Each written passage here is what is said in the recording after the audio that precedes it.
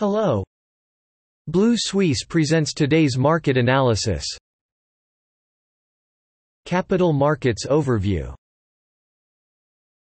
European stock markets closed lower on Tuesday for the second day in a row, led by technology stocks, and Asian stock markets sold again and caused stock market volatility.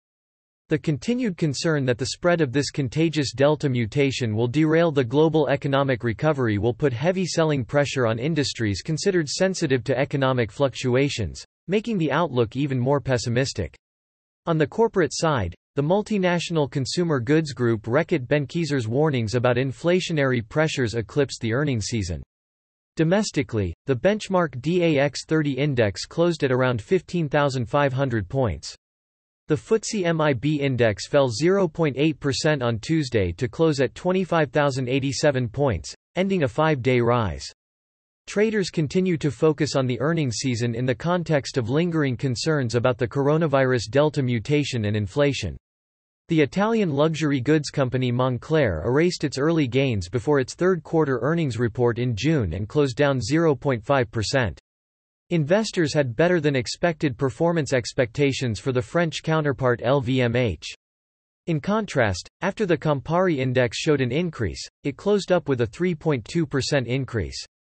In the first half of 2021, revenue was $1.08 billion, increasing 22.3% compared to the same period in 2019.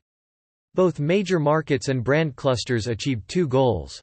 At the same time, Italgas rose 0.7%, revenue climbed 3% to 4% to €665 million, and profit rose 14% to €176 million. The London stock market performed poorly at the close on Tuesday. The benchmark FTSE 100 index closed below 7,000 points. The weakness in consumer discretionary stocks offset the rise in utility stocks. Reckitt Benckiser, a multinational consumer goods group, led the decline, falling by more than 8%, marking its worst day since February 2003. Before this, the company failed to meet sales growth expectations and warned that profit margins would rise as costs rose. In other corporate news, Riotinto, the mining company, said that due to a union strike, the company plans to cut production at the Canadian aluminum smelter. In terms of coronavirus, the United Kingdom recorded 24,950 new cases on Monday, a decline for the sixth consecutive day, well below the 39,950 cases a week ago. On Tuesday, the Shanghai Composite Index plummeted 86 points or 2.5% and closed at a nearly four-month low of 3,381 points, falling for the third consecutive trading day. The market is concerned about the Chinese government's regulatory crackdown on some industries and more policies. China announced on Friday that all institutions that provide school curriculum guidance would be registered as non-profit organizations, and it is reported that market regulators will prohibit Tencent from conducting exclusive music copyright transactions. In the real estate market, the People's Bank of China has ordered lending institutions in Shanghai to increase mortgage interest rates for first-time homebuyers. Local data show that in the first half of the year, the profits of Chinese industrial enterprises increased by 66.9% year-on-year, after increasing by 83.4% during the previous period, and the recovery momentum is stable. In the United States, the three major stock indexes are hovering near record levels, following the massive profits of technology stocks and internet stocks and a policy decision of the Federal Reserve this week. The S&P NYSE 50 index fell by 17 points or 0.1% around midday on Tuesday to a one-week low of 12,657 points, which is the second consecutive day of decline.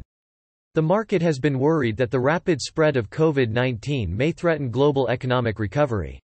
In the United States, the White House confirmed on Monday that it would not remove any existing travel restrictions at this time.